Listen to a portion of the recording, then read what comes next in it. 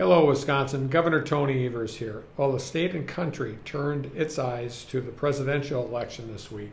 Wisconsin had another record-setting day for COVID-19 cases, with 5,935 Wisconsinites testing positive on Wednesday. Folks, this pandemic isn't happening someplace else or to somebody else.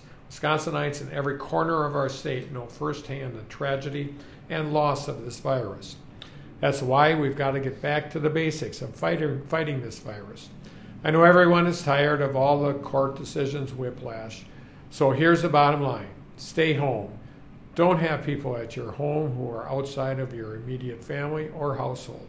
Don't host or go to gatherings with people outside of your immediate family or household. Limit your social interactions to a circle of 5 and start planning your holidays to happen virtually. Support our local restaurants by getting your food delivered or picking it up to go.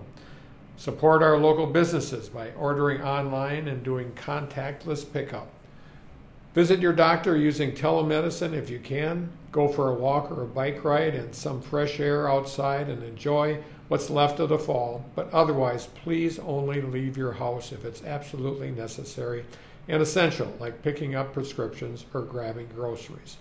Make no mistake, every time you choose to stay home, every time you decline a party invitation, every time you get to take out instead of dining in, and every time you make another sacrifice after months of sacrifices, you help stop the spread.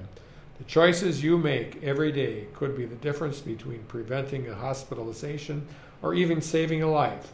I hope I can count on you for your help. Thank you.